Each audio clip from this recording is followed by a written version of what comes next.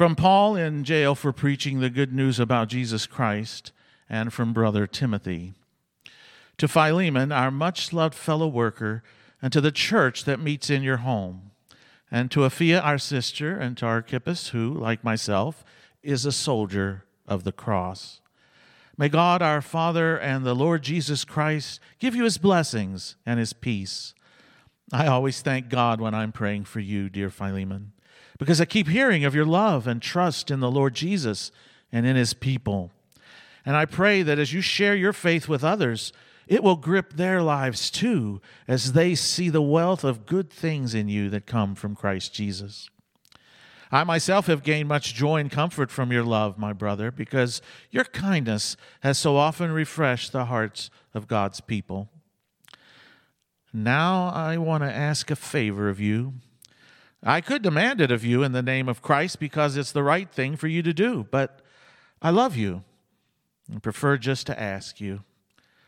I, Paul, an old man now, here in jail for the sake of Jesus Christ. My plea is that you show kindness to my child Onesimus, whom I won to the Lord while here in my chains. Onesimus, whose name means useful, hasn't been much use to you in the past, but now he's going to be of real use to both of us. I'm sending him back to you, and with him comes my own heart. I really wanted to keep him here with me for a while. I'm in these chains for preaching the good news, and you would have been helping me through him, but I didn't want to do it without your consent. I didn't want you to be kind because you had to, but because you wanted to. And perhaps you could think of it this way, that he ran away from you for a little while so that now he can be yours forever. No longer only a slave, but something much better, a beloved brother, especially to me. And now he will mean much more to you too, because he's not only a servant, but also your brother in Christ. And if I am really your friend, give him the same welcome you would give to me if I were the one who was coming. Now, if he's harmed you in any way or stolen anything from you, charge me for it. I will pay it back. I, Paul, personally guarantee this by writing it here with my own hand. But I won't mention how much you owe me. Well, the fact is, you even owe me your very soul. Yes, dear brother, give me joy with this loving act, and my weary heart will praise the Lord. I've written you this letter because I'm positive that you will do what I ask and even more. Please keep a guest room ready for me, for I'm hoping that God will answer your prayers and let me come to see you soon. Epaphras, my fellow prisoner, who is also here for preaching Christ Jesus, sends you his greetings. So do Mark, Aristarchus, Demas, and Luke, my fellow workers. The blessings of our Lord Jesus Christ be upon your spirit. Signed, Paul.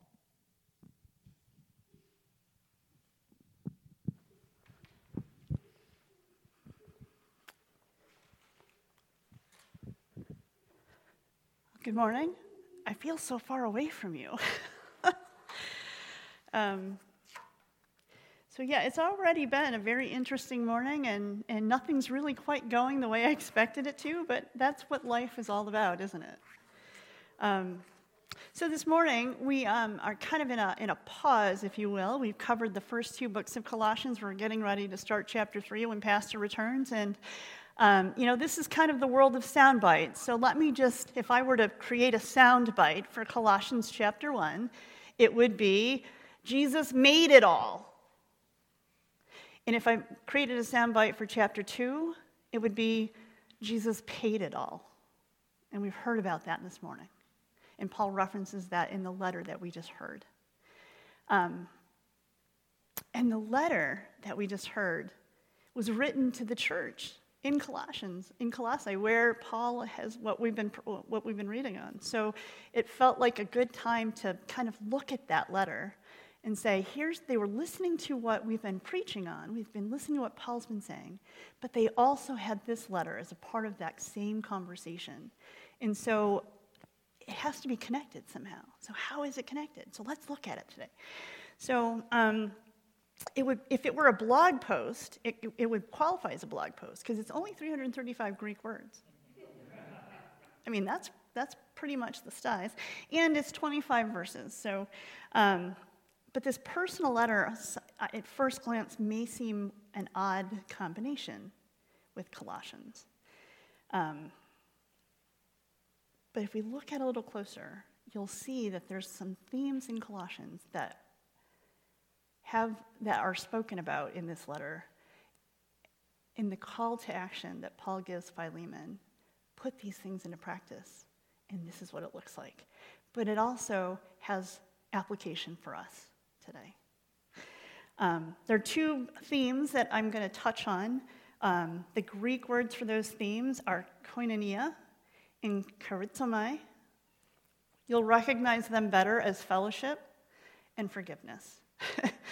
But for those who really like to dive into the root word, we'll talk a little bit about where they are and where you can find them. But before we do that, because it's been one of those mornings, let's pray together. Lord, we do thank you for the God that you are, for your character, for your nature, for your love for us, but also for your holiness that demands perfection. And for your great sacrifice through Christ that paid that price for us so that we could enter into a relationship. We could be restored to fellowship with you. What an honor and a privilege to be called the sons and daughters of God. But that is what we are, not because of anything that we've done, but because of who you are and what you have done. It's just a beautiful thing. As we look at your word today, Lord, show us where we are in our relationships, where our opportunities are to forgive, where our opportunities are to reconcile, and if possible, where those opportunities are to restore relationship. Because that's what you're all about. You came to transform the world. You came to transform broken people so that we could have fellowship. And I thank you for that. Amen. So, when I was really looking at all of these, and there's really cool things, like the Greek thing is really cool, and like there's stuff in Deuteronomy that's reflected here in the New Testament, and that's really cool. And I'm like, there are all these pieces, but it wasn't really clicking for me until I said, I took one more step back and said, this really is, those things are important because that's the foundation, but really, this is a story about people. And I hate to use the word story because it kind of carries with it the connotation that it's not real. And so instead, it's a testimony to the transformed lives in Philemon, in Onesimus, in Paul. And so when I really started looking at it like that, it became much easier, right, to pull it together. So when we think about Paul, you kind of have to back up a little bit and say, okay, where is he at and all the things he's been doing? Paul had this huge conversion story. He was recognized as having opportunities by Barnabas. He's spent some time kind of reinvestigating the scriptures. Now Barnabas has brought them together. The Holy Spirit has recognized his ministry. They've been commissioned. They've gone out on 3 journeys, and this is the 3rd journey that Paul is on. And he ends up in Ephesus, and he spends quite a bit of time there. And typically he starts out in the synagogue. He spent about 3 months in the synagogue, and then he goes off to the Hall of Tyrannus, and he's lecturing there.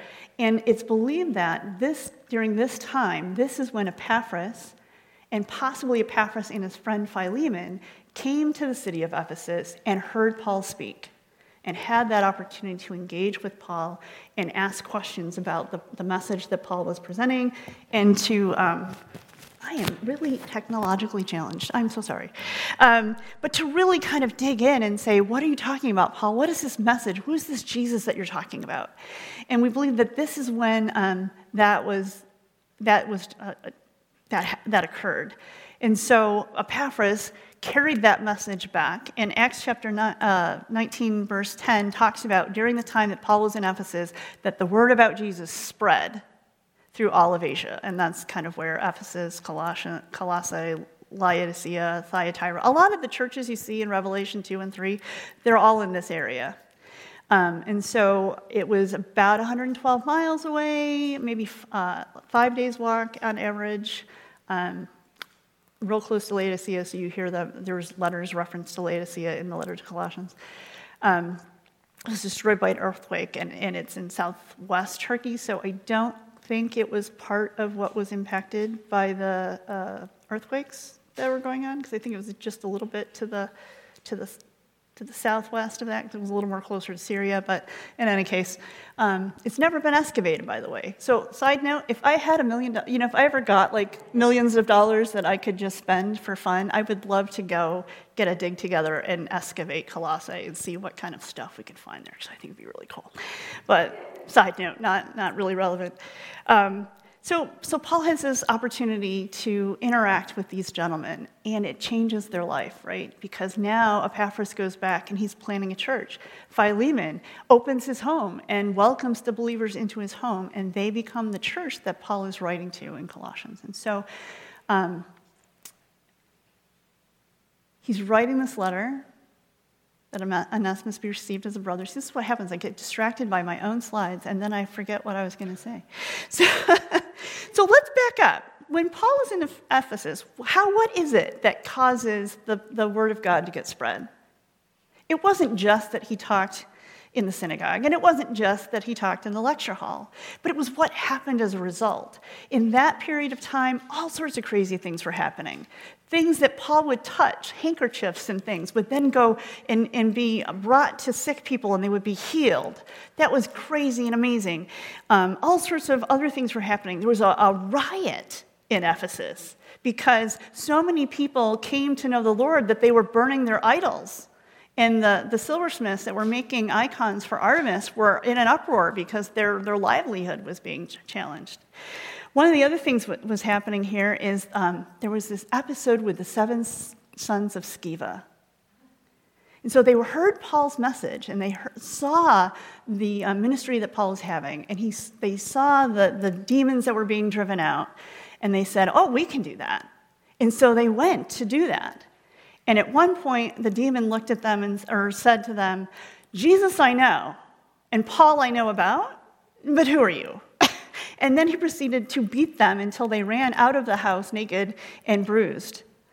That is what struck fear into the hearts of the Ephesians and caused such a dramatic change, and what caused that gospel to spread, and what caused the riot later. And Paul wanted to get involved in that, and the people were like, no, you don't have to, and that was able to get addressed. But lots of really amazing things happening in Ephesus, and that becomes the basis by which Epaphras and Philemon became believers.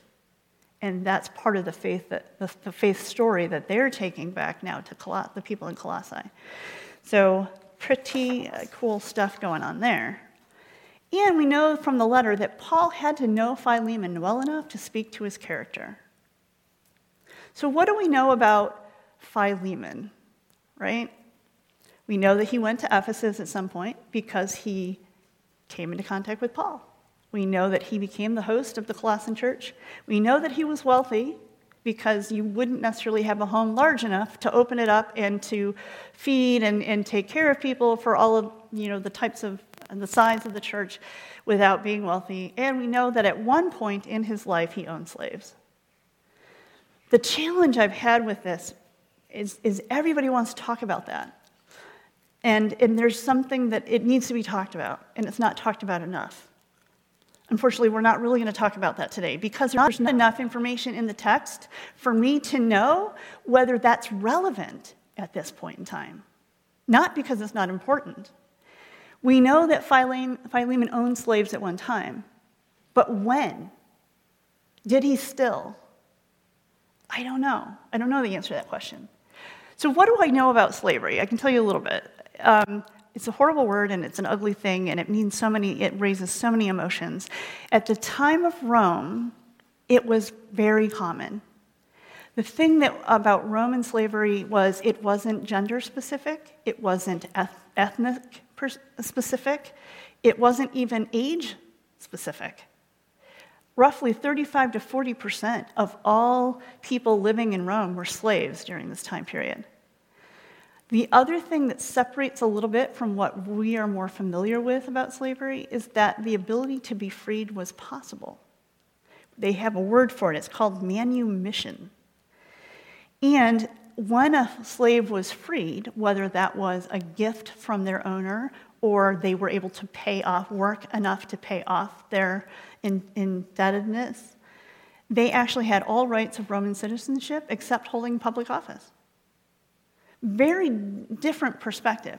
Now, it doesn't mean that there weren't some ugly jobs and some mistreatment, but it was not quite the same as what we think of in our own history in America, which is not to say that it was a good thing or that we condone it, because we don't. Because God hates the subjugation of people. That's the whole reason he came to free us from slavery, but also to free Israel from slavery with Pharaoh. And over again, God's plan is to redeem and restore. So just to address that. So we know that at one time he owned slaves. We know that at one time, but we don't know whether he still does that. And we certainly know from the letter that Paul wrote to him that he has a different perspective, some spiritual maturity, because now he is seeking to restore people. He is bringing koinonia to the believers. That joint participation, he's inviting people in. So that's a different type of person, maybe, who might have been the slave owner that Onesimus ran from. Because maybe that was before Christ. We don't know. And so I can't speak to that. What do we know about Onesimus? We know that he was Philemon's slave. We know that he ran away. We can tell from the letter that Paul wrote that he wronged Philemon in some way. And the speculation is he must have stolen money. Well, and that makes sense because, if he ended up in Rome, which is 1,300 miles away, and, like water, so he'd have to get a boat or travel for a really long time on land, which would increase his chances of being caught, it's likely that he did steal some money. But we don't know that. So again, I don't know what Onesimus did, but it was something that wronged Philemon, enough that Paul said, charge it to me. Charge it to me. I will repay it, whatever it is. Of course, it doesn't necessarily mean it's money, but it might be, probably. We know that he encountered Paul and that his life was changed. We don't know whether he was a good slave or he was a horrible slave. But we know today, at this moment, that he's a follower of God, that he's a son of God through that relationship, that he is willing to trust Paul and go back to a place where he could be executed for what he has done. But he's doing that because he wants to make that right. So we're seeing evidence of a real change. And while he spent time with Paul, he has been useful to Paul, whether that's carrying letters or conveying items back and forth, but he has shown himself to be trustworthy. So he's going back to this dangerous situation. And the one thing that I think is really cool in the fact that Paul never says, free him from slavery. He could welcome him back as a slave, but also as a brother. Because the true freedom that Onesimus sought, he already has in Christ. It's the same freedom that we have in Christ, and he has that now. There is also some speculation, which I really think is cool. Ignatius references a bishop of Ephesus named Onesimus. Is this the same Onesimus? I don't know. I wish I could say yes, but there's not enough data to say yes or no one way or the other, but it's possible. And the timing and the age and all of the things that would need to align to make it potentially possible that they can be the same person. And if that is, what an amazing story. What an amazing testimony. that Onesimus has of where he was at the beginning of this letter and where he is now. But again, things that are cool, but I don't know for sure. So what's the next slide? I don't even know. So these lives intersect in Philemon. Yes. So forgiveness is that theme. That's that I'm never going to say it right. Greek is hard. Charizomai is the Greek. With that concept of forgiveness, it carries with it the idea of restoration and reconciliation. And so in Colossians 2:13, Paul tells us, when you were dead in your sins and in the uncircumcision of your flesh, God made you alive with Christ. He forgave us all our sins. That one of the hardest things about the Christian faith is the truth of this statement, not only for me, but to the people who've wronged me. But because of this truth in 2:13, we have the truth of 3:13, that we are to bear with each other and forgive one another if any of us has a grievance against someone, because we forgive as the Lord forgave us. Man, that's really hard. But it's what's true. We have been forgiven much. And so it's there. And I think that's why Paul writes in 2 Corinthians 5 that we as Christians have the ministry of reconciliation. For Christ's love compels us, because we are convinced that one died for all, and therefore all died. That's 2 Corinthians 5:14. And then again in 17, therefore if anyone is in Christ, the new creation has come. The old is gone and the new is here. All this is from God, who reconciled us to himself through Christ and gave us the ministry of reconciliation.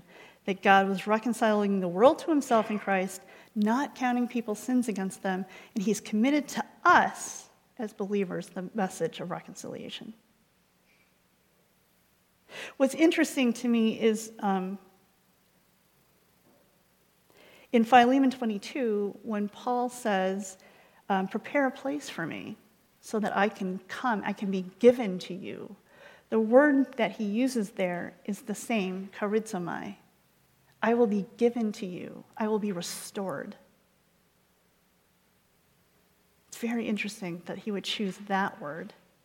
He could have used other words, and there are other words that he could have used, but he used charizomai, that concept of restoration, of reconciliation, at the end of the letter where he's asking Philemon to reconcile with Onesimus. Be reconciled to me as well. I want to be given to you. I want to be restored to you.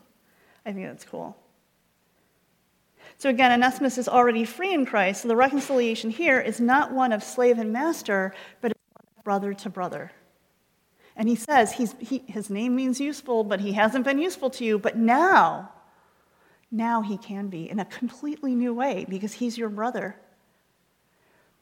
He can help you in the faith in the same way he's helped me. Or even better, you could send him back to me and you could help me through him because that's really what Paul wanted, but only if Philemon agreed, not coerced. And I love that there's no demands here. He appeals to him out of love. The thing that allows Paul to make that request is because they are coming. Onesimus and Philemon are coming. They're in the same position. They both have a relationship with Christ, and therefore they both have the expectation of restoration. They have an even playing field. That's not always possible with people in our lives, right? So I just want to say that while restoration is always desired, it's not always possible. And the guilt that we carry for not achieving it, we ought to examine that, whether it's real, because sometimes it's just not possible. But he's encouraging Philemon to extend to Onesimus what he's already been extending to the believers in his house. In verse 6, that's where he uses koinonia, that fellowship. And I pray that the fellowship of your faith may become effective to the knowledge of every good thing that is in you for the sake of Christ. Paul in this letter is asking him to extend that same fellowship to Onesimus that he's already been doing. So it's an opportunity, spiritual maturity, right, for him to do that. And Commentaries also make such a big deal about the fact that this was read aloud, but all letters were read aloud, so it's not really, it's significant, but not really significant. But why do you think Paul might have had a personal letter read aloud? In this instance, I think because people would have known that Philemon was a slave owner. People would have been aware that Onesimus ran away. People would have been surprised if he just walked back into the fellowship and there was no explanation. And so I think it's important because you know how people are when things like that happen. They kind of pick sides. I'm on Team Philemon, I'm Team Onesimus. And so for this to occur, it has to be open. People have to hear what Paul is saying. People have to equate it to the message in Colossians because there can't be any more sides. These two men are going to reconcile, and therefore we have to reconcile our friends as well. Critical point there. There's another thread I want to pull on a little bit. It goes back to the circumcision thing. And I think it's also important, though maybe only to me, and so I apologize if this is boring. But it's not a new idea, for one. While Paul talks about it, and people have said, oh, he's coming up with a new thing, it's in Deuteronomy. It's not a new idea. And so we have our verse here, you are the Lord, yet the Lord set his affection on you, your ancestors. He's talking, this is Moses now in the desert talking to Israel, saying the Lord set his affection on your ancestors, Israel, and loved them, and he chose you, their descendants, above all the nations, as it is today. Circumcise your hearts, therefore, do not be stiff-necked any longer. So this was a call to Israel to acknowledge God's affection and God setting them apart, and that God was their God and they should follow him. At the end of Moses' life, Deuteronomy 30, where he's giving them the blessings and the curses, they need to choose today whom you will serve kind of thing, because he's not going to go into the promised land with them. He's setting this up for Joshua. He says, I love this actually, the slight shift in focus. The Lord your God now, this is not something that's dependent on you. The Lord will do this. The Lord your God will circumcise your hearts and the hearts of your descendants so that you may love him with all your heart and with all your soul and live. God is going to do this thing. So when Paul says in Colossians 2, in him, in Christ, you were also circumcised with a circumcision not performed by human hands, your whole self, ruled by the flesh, was put off when you were circumcised by Christ, having been buried with him in baptism, in which you were also raised with him through your faith in the working of God who raised him from the dead. That's incredible. So it's significant, not only because it shows consistency. Again, God's plan has been the same from the beginning of time. I'm going to restore, I'm going to reconcile, I'm going to circumcise your hearts, you're going to follow me, right? Which is still pretty cool. But the other thing I love about this is that it's not gender specific. When you think about the physical act of circumcision, it cuts out half the population. We only have the benefits by association with someone who is then circumcised. But here, as echoed from Deuteronomy, God is doing the circumcision. And it doesn't matter what gender you are or which gender you identify with, because God circumcises your heart. And that's why Paul can say in Colossians 3 that there's no Gentile or Jew, circumcised or uncircumcised, barbarian, Scythian, slave or free, but Christ is all and is in all. And I think it speaks to what Paul says in Galatians 3, 26 through 28. So in Christ Jesus you are all children of God through faith. For all of you who are baptized into Christ have clothed yourselves with Christ. There's neither Jew nor Gentile, slave nor free, nor is there male and female, for you are all one in Christ Jesus. That's a lot to unpack, and we haven't really looked at the text. But the text is good. And I encourage you, it's only 25 verses, to investigate the text. If you could go to I think there's another slide coming. If you could go ahead. So this is a quote from Jim Elliot. Why is it in here? Because it's kind of cool. Because Jim Elliot had a huge impact on me as a child by his death, as he went to reach the unreached and was killed for it because of misunderstandings. And the beautiful transformation that came, the redemptive transformation out of that tragedy, where the widows of these men who were killed went back to minister and share Christ with the same people who murdered their families. It's a huge story, huge impact on me as a child. And I find as I'm aging that he has just as much of an impact on my life from his writings, from the journals he kept that have been publicized, that have been published so that we can read them. And this is one quote that I thought fit where we were at today. Most laws condemn the soul and pronounce sentence, but the result of the law of my God is perfect. It condemns, but forgives. It restores more than abundantly what it takes away. We see that in the relationship between Onesimus and Philemon. We see that in the relationship between Philemon and pretty much anyone he's ever talked to. But forgiveness to restoration is a journey, and it's not always easy. And so I would be remiss if I didn't talk a little bit about that. And so I don't have it here, but I have it there. So there's a lot of words up there. Understand that forgiveness is required of all Christians because of what Christ has forgiven in us. It's non-negotiable. And it doesn't matter what the other person does or thinks, because it's not about them. It's about us. It's about our relationship with God. That's the easy part. And yet even that is hard. Because I find the most difficult person for me to forgive is myself when I fail. And I do that a lot. But God is faithful. It's done independently because of what God has done for us. The goal is to have reconciliation, but to do that both sides, or all sides in this case, when it's a public thing and people choose sides, it involves more than just the individuals at odds.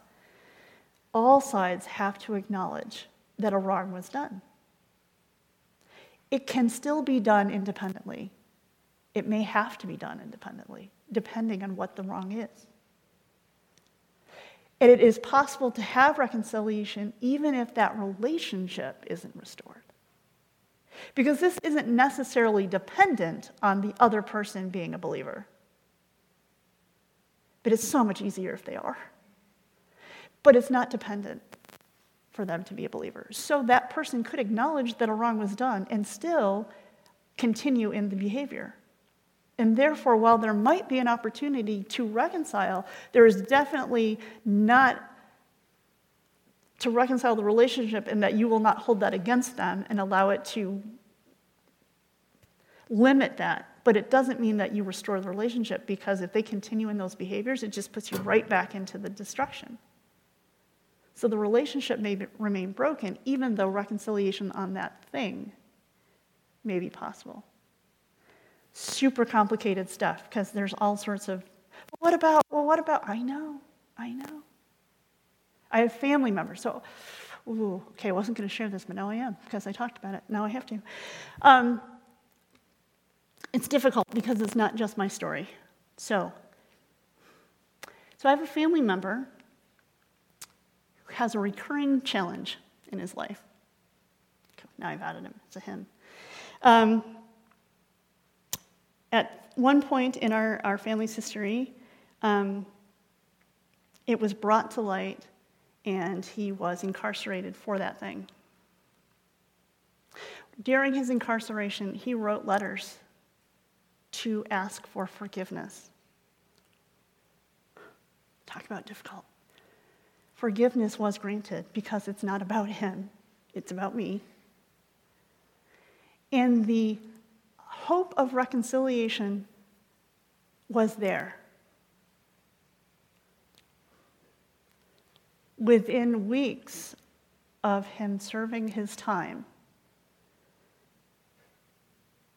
he denied ever sending a letter, denied ever needing forgiveness, and began to make it sound as if he had been wrongfully accused. Restoration of that relationship is not possible. It's not. Reconciliation, as much as it remains with me, could still be possible, but he doesn't want it, therefore there isn't. And so it becomes challenging when we have family get-togethers because there are certain members of our family that I don't want to get together with.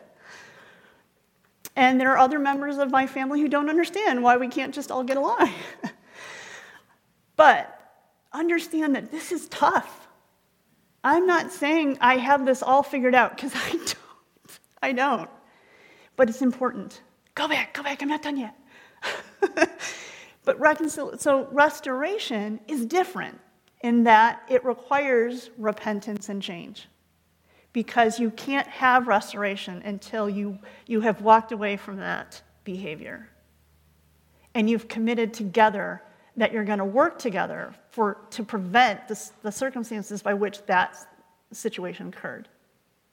Right? All parties are working together, and you cannot do it alone. You have to be together working on that for that to occur. And while it's desired, because we have that ministry of reconciliation, we're reconciling the world to God, we're sharing our faith stories, it's still not always possible. So there's 3 steps there. Steps 1 and 2 tend to be a little more easy to achieve. Step 3, not always possible. Okay, now you can go into that. Sorry. I hate technology. Next time I do this, I'm not doing slides. I'm just not. So I guess the question is, where are you? Where are you in that paradigm? Like Onesimus, we all have the need to be forgiven by our Master, by God. And like Philemon, we probably have somebody in our life that we need to forgive. But knowing that that's not always, that forgiveness, while it relies on us, we can achieve, that reconciliation, restoration part isn't always only ours, and it can't always happen. That we have to acknowledge, like Paul, God's sovereignty in our forgiveness, our role, and that knowing that God is at work even in those painful relationships that may never receive the restoration that we want. So again, we work on what we can work on, and we pray that God does the work that we can't do in order that reconciliation and restoration can happen. That's a lot to unload today.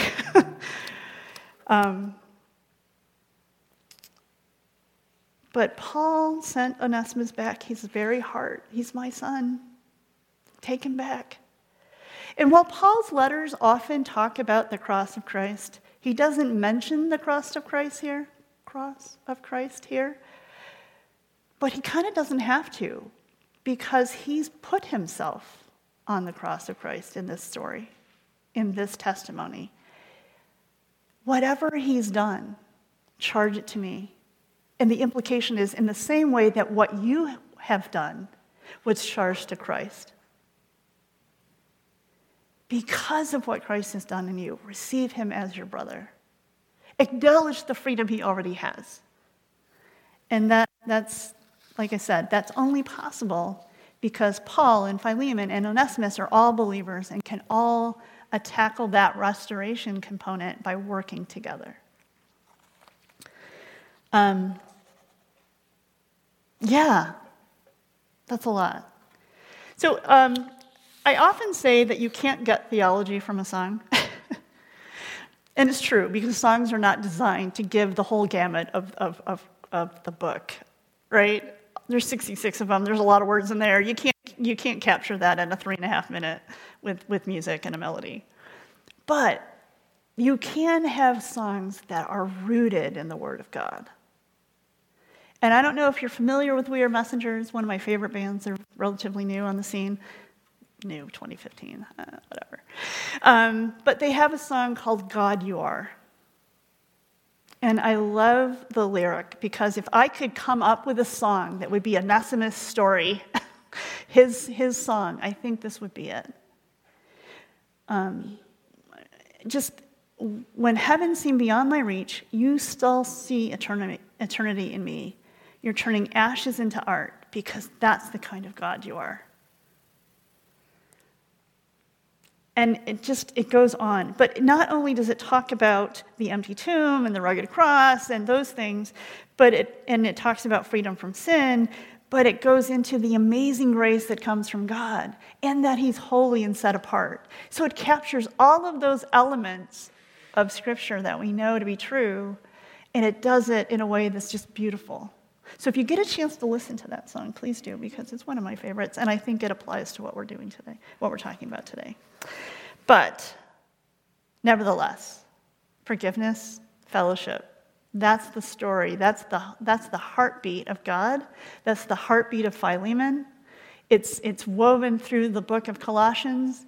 We're going to go into Colossians 3 and, as dearly beloved children, clothe yourself with, it's the roommate song, if you've been familiar with that, with compassion, kindness, humility, all of those things. I can't even go much further, or I'm going to sing it. You don't want to hear that. So we're going to hear some more. These themes are going to reoccur. So as we're going through Colossians 3 and 4 with Pastor, think about Philemon, think about Onesimus, think about forgiveness, think about reconciliation. Let's pray. Lord, you are so faithful even when we're faithless, because you can't deny yourself. So thank you for never giving up on us. Thank you for seeing eternity in us even when we feel like a hot mess. Thank you for the cross that allows us to enter into your presence with confidence, as we read in Hebrews. Lord, help us to bring as many people with us as we can before you return. And we pray, Lord, that you would return soon.